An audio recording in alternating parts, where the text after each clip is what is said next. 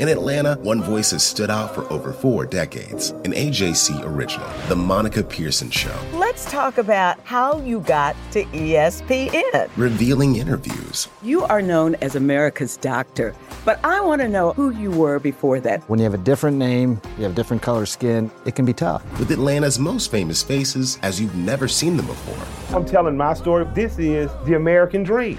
The Monica Pearson Show, streaming now on AJC.com. Hip-hop is a product of black people. It's a product of black song and celebration. The Atlanta Journal-Constitution presents hip-hop's most pulled elements are pulled from the South. A Southern hip-hop story. We always go back to that moment of the Source Awards. Everybody wants your rhythm, but they don't want your blues. The biggest names in hip-hop. Atlanta is still the mecca for hip-hop. 50 years. No one can deny one film. The power of the South now. The South got something to say.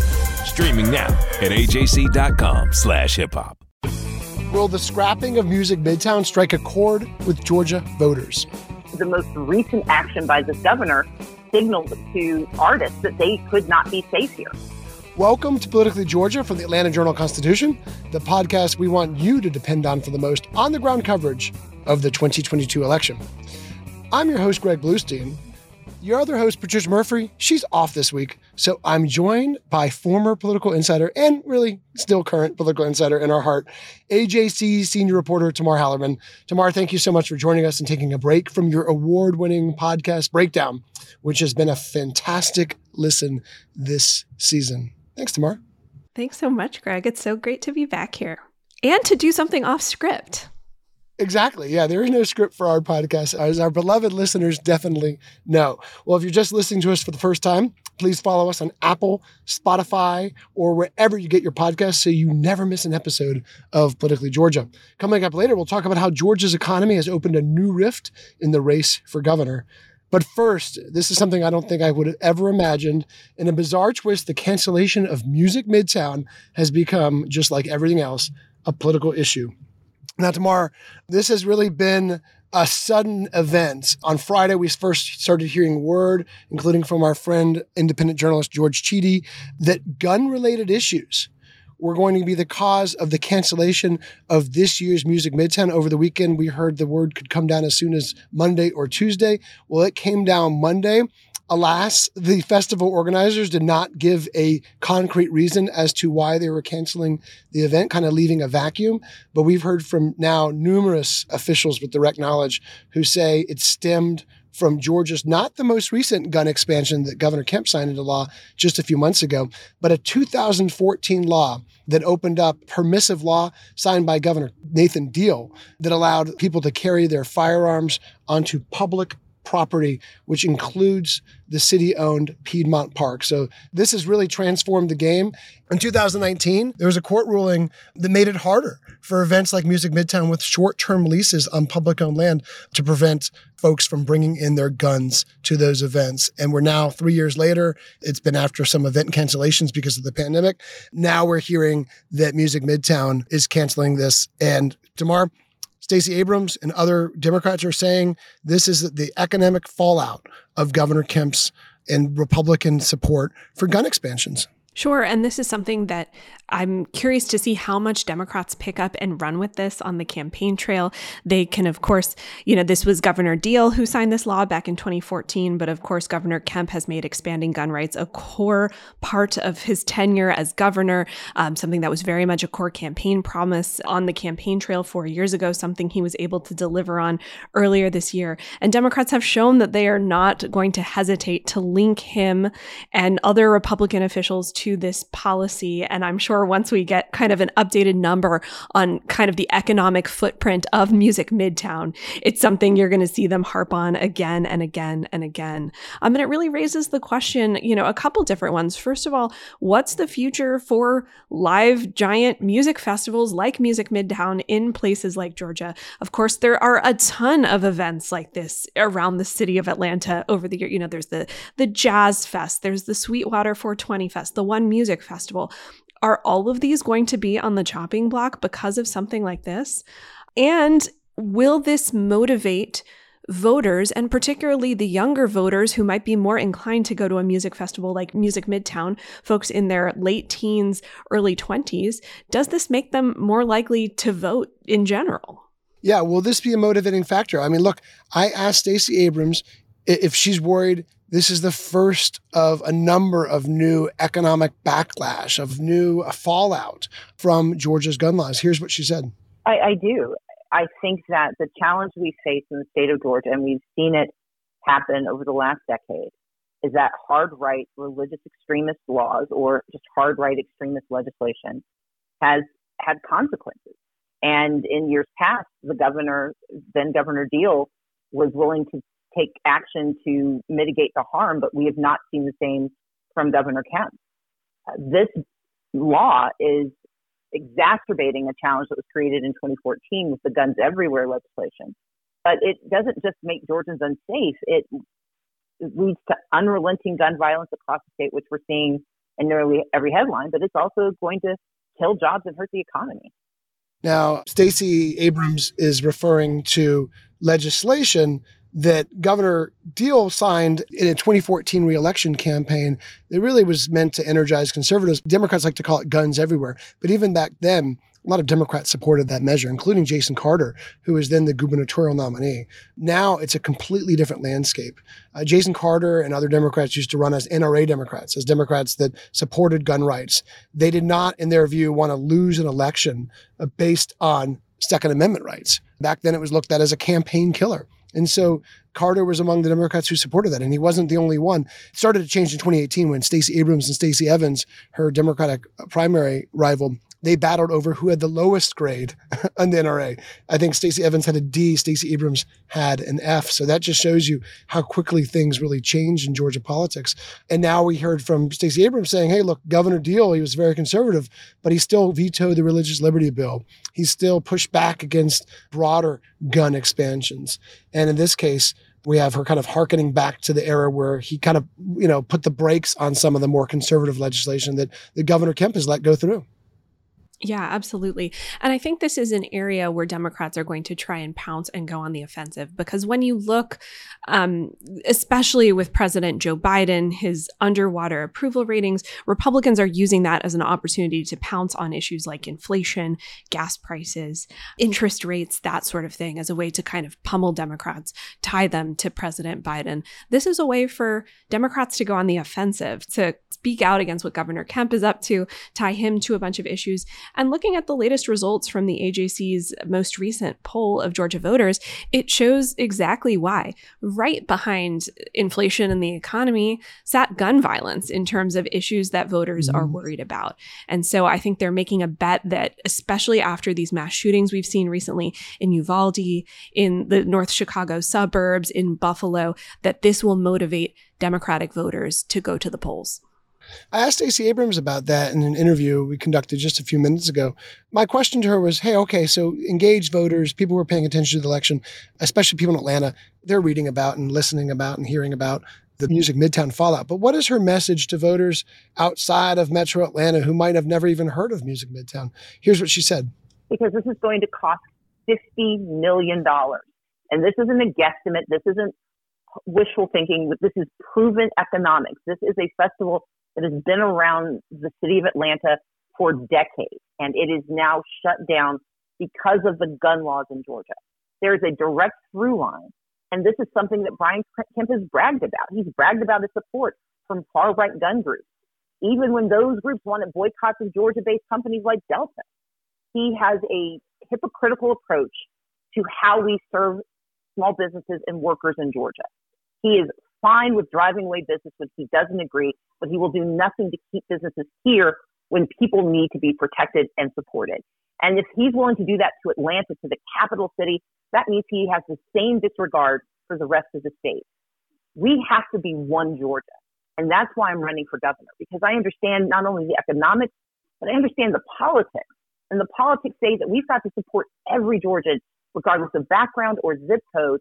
And while it may start here in Atlanta, it will spread across the state. And we have got to stop it in November by electing me as the next governor of the state of Georgia.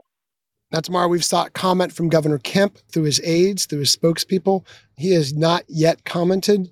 And look, he's ahead in the polls, not by a huge margin, but by 5 points in the AJC poll and single digits in most other polls we've seen. But at the same time, this is an issue the Democrats think they can connect those top two factors in the AJC poll and many others that show economy and gun violence.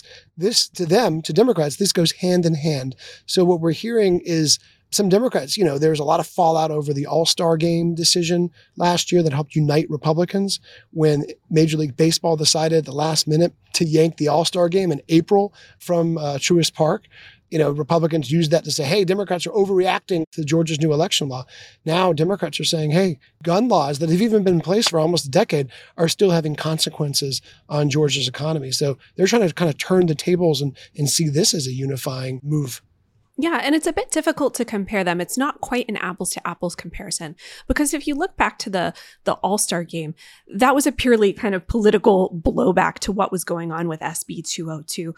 What's going on here, this was more of an economic decision, right? The organizers allegedly were concerned about getting lawsuits from pro-gun rights folks who could have sued because they wanted to be able to bring firearms into Piedmont Park for that festival. They were also, of course, nervous when it came to some of the artists that they had booked who had riders in their contract saying, after what happened at Bataclan, what happened in Manchester, what happened at that country music festival in Texas, that they did not want to be around there if there were guns. And perhaps insurance rates went up. We don't really know, but this was a bit more of kind of a dollars and cents decision. And as you mentioned, the promoters of this thing, Live Nation, they really weren't out there being like, we're doing this in opposition to gun laws. No, they just said, due to circumstances outside of our control. But of course, the Democrats are going to take this and run with it.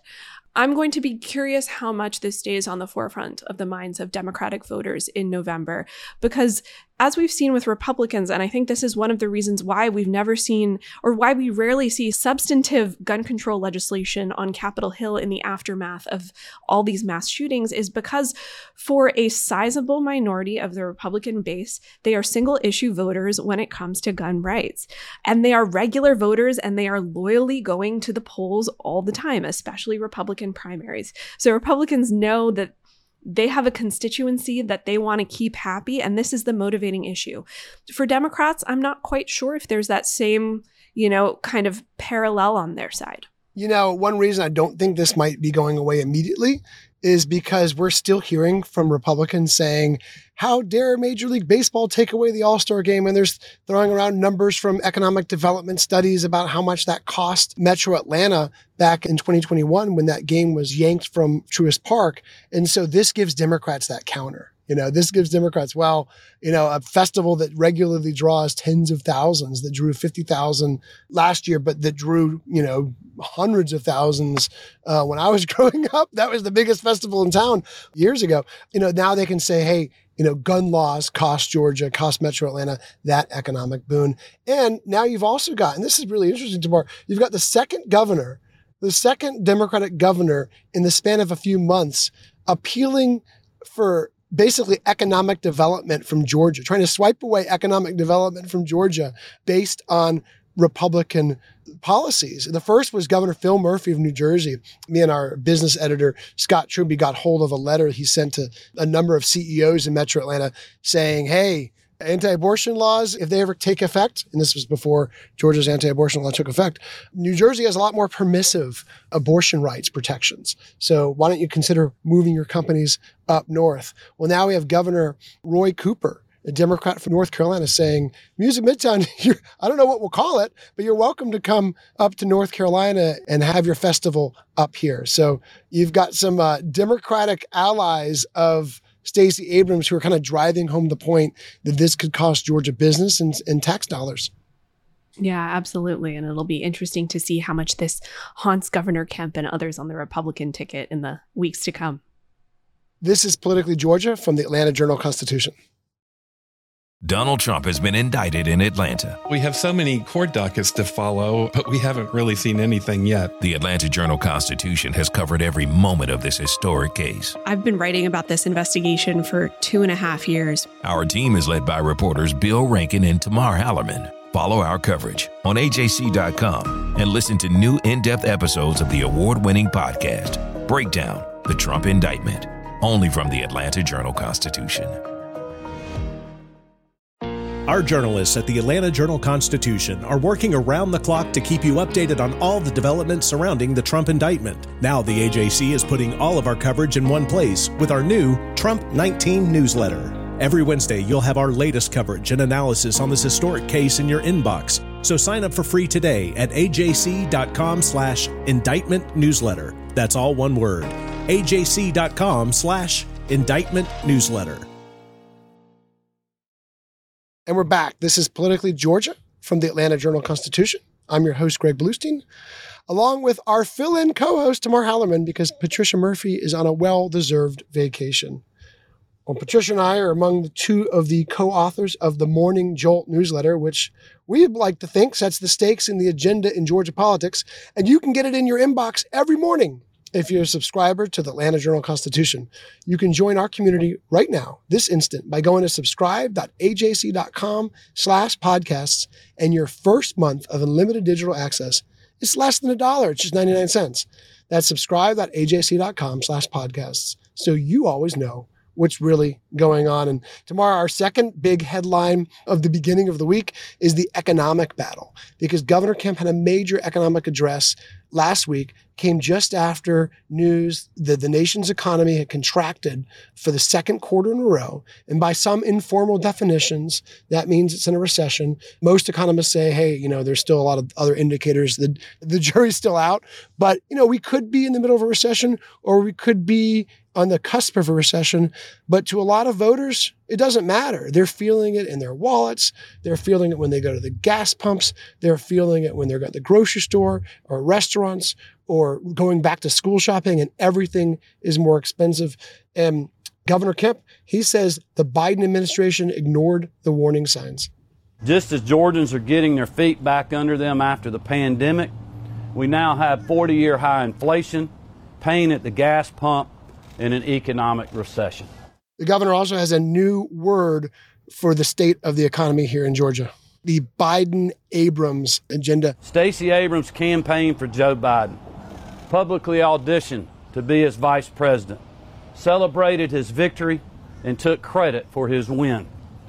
This is why I always say this election for governor in November is a fight for the soul of our state. Tomorrow, he's doing everything he can to link Stacey Abrams to an unpopular president. And we can say he's unpopular because his poll numbers in Georgia were pretty abysmal. They were rock bottom. His approval was 36%. His disapproval was 60%. Really, he's got nowhere to go but up when it comes to the polling in Georgia. Of course, it makes great sense for Republicans to do this, especially in a midterm year in a favorable political climate. But we're also seeing, on the one hand, as the governor is kind of railing about the economic policies of the Biden administration and the current situations at the grocery store, at the pump, you're also hearing him kind of champion his own economic policies here in Georgia. Because what's so weird about our economic times right now is, even though, yes, our GDP has gone down, even though inflation is at a 40-year high, at the same time, the jobless rates in Georgia are toward the lowest ever. Yeah. In June, it's something like 3% in Georgia. So for many Georgians, they're doing kind of quite well. And the governor has really defended his record during COVID, talking about how he was the first to reopen his state after the pandemic shut everything down. He's championed a lot of economic policies that he's been able to use with COVID relief funds that Washington was able to pass.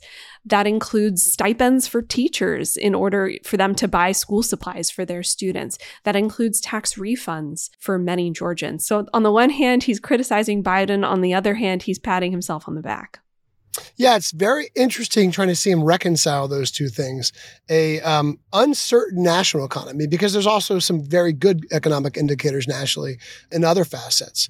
But at the same time, there's a lot of uncertainty and high inflation and higher than normal fuel prices, even though they're beginning to go down.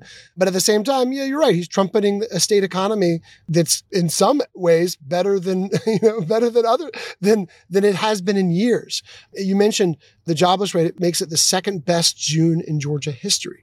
So we're having plunging unemployment numbers. So there are very strong state indicators as well. And so he's trying to take credit for the state side and bash Democrats for the national side.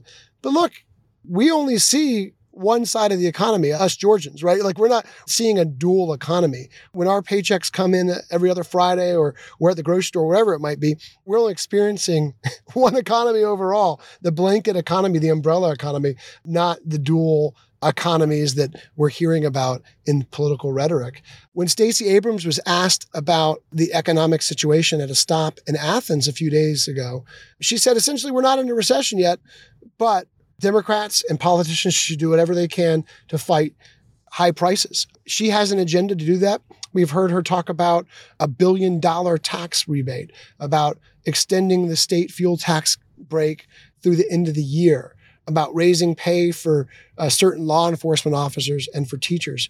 We have not heard Governor Kemp's full agenda yet. We've only heard indicators of what he'll do. We know he'll dip into his state's record surplus, probably for more tax breaks and for more tax refunds, but we haven't heard him illuminate, detail those policies yet. And that's become a dividing line for Democrats. Democrats are able to say, hey, Stacey Abrams has a plan, Governor Kemp doesn't. But Governor Kemp doesn't have that urgency. He's ahead in the polls. He has a national economic climate and a political landscape that will favor Republicans. So Tamar, he just doesn't feel like he needs to go out there and move up his timeline, which probably calls for late August, early September to start rolling out some of these policies. And we've talked a lot about how the governor has been able to use the raw powers of his office for his political advantage. He did this kind of a masterclass of this when it came to David Perdue in his primary battle. And he's sure to do this with Stacey Abrams as this campaign unfolds. Something you're hearing more and more from Democrats is that the governor has all of this economic freedom. He has all this extra money because of the COVID relief packages that Democrats were able to pass on Capitol Hill. And they had that because of Raphael Warnock and Jon Ossoff being elected to the Senate.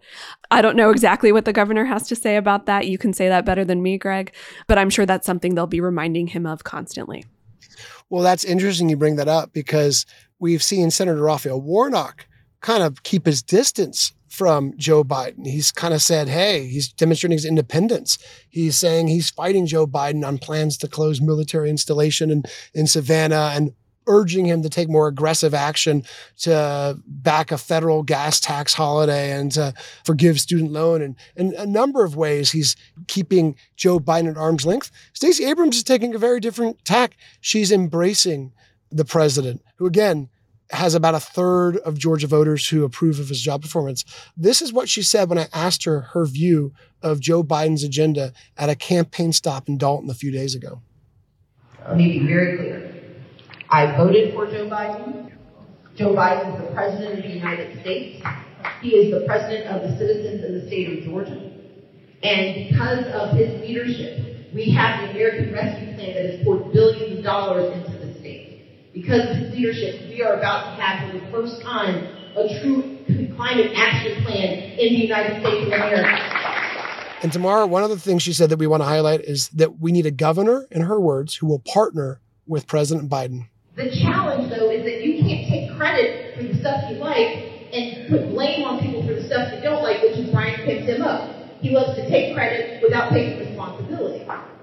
Now, Tamar, this is kind of music to Governor Kemp's ears because all he wants to do is say Stacey Abrams equals Joe Biden. But that's also banking on a bet that Joe Biden's approval numbers, his approval ratings will remain low and will remain unpopular with Georgia voters. And we've still got 3+ months until November, and his fortunes could at least start to turn, especially with some legislative victories that he has in the works right now. The computer chip bill that will dramatically boost scientific research and computer chip manufacturing around the nation will soon become law. And so will a cornerstone of his economic agenda, which is a multi-billion-dollar package. I mean, we're talking hundreds of billions of dollars to fight climate change and to boost healthcare. And depending on how this is messaged to voters, it could help Joe Biden at least revive his fortunes before the midterm election. Sure. And we are 100 days away from this election. We don't know what the issues are going to be when voters begin going to the polls in mid-October and early November. At the same time, I think the wind is very much at the governor's back, at Republicans' backs. In general, Americans tend to vote against the party of power, in power, especially during the midterms, and especially if the economy is not ideal, or if voters feel like the economy isn't ideal, even if they might be doing okay. they're likely to go ahead and punish the party in power. So I can see why Kemp is taking every opportunity he can to tie Stacey Abrams to the president. And I'm curious to see if Stacey kind of stays the course on that, or if the president's approval numbers stay low, if she begins to kind of pivot and walk away from him. Because the stance that Senator Warnock is taking is a more traditional one that we have seen from Georgia Democrats over these last, couple decades in a midterm year. We saw it with Jason Carter, for example, when Obama came to visit in 2014. Him and Michelle Nunn were absolutely nowhere to be found when Air Force One arrived. And it's kind of a more farms down in Southeast Georgia. Exactly. So I'm curious if Stacey is able to kind of stay the course, or if something changes, especially as we get closer to early voting. Well, we'll be watching for that very, very closely tomorrow. Thank you so much for joining us. And it's fun to hear you talk about something other than the trial you've been covering, the grand jury deliberation, not trial yet, grand jury deliberations you've been covering for months now for the AJC and all the other work you've been doing, writing about abortion and the main issues that are really going to affect the November vote. So we really appreciate you filling in for Patricia Murphy for this episode. Always a blast being here. Thanks for having me, Greg. Well, coming up on Friday's episode, we'll answer your questions from the listener mailbag, which you can now call into because it's staffed 24/7 by our producer, Shane. And what do you have? A dozen interns who just sit around the clock waiting for your phone calls. Shane. A staff of thousands. Thousands. It's unbelievable. Thousands. You should see our phone bank here at the AJC studios. Our podcast budget has just exploded. Really thanks to Breakdown. Breakdown is financing this intern phone bank. You can call into the Politically Georgia hotline anytime, 24/7. I mean, we can call it 3 a.m. in the morning on a Tuesday. Leave a question and we will play it back and answer it right here on the podcast. The number is 770-810-5297. That's 770-810-5297. And of course, you can also send us emails, tweets, all the other ways you know how to contact us. Let us hear from you because we want to answer your questions. Well, thank you for joining us on Politically Georgia. You can count on new episodes of this podcast to come out every Wednesday, every Friday, or really whenever news breaks. We will see you next time on Politically Georgia from the Atlanta Journal-Constitution.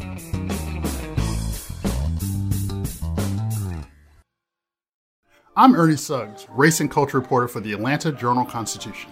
And I'm Nedra Ravone, lifestyle columnist. Atlanta has been known as the Black Mecca for so many years, but that means something different to everybody. It means everything to me.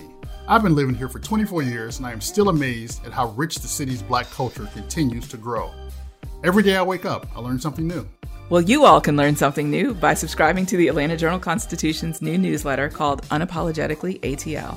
It's all about the people, the events, and the entertainment happening in Metro Atlanta that Black people might want to know about. Like historically Black colleges and universities. Atlanta's thriving art scene. And the city's growing neighborhoods. Wherever you live, we want to hear from you. We want to hear what issues are important to you. So subscribe today at www.ajc.com/unapologeticallyatl. Only from the Atlanta Journal-Constitution.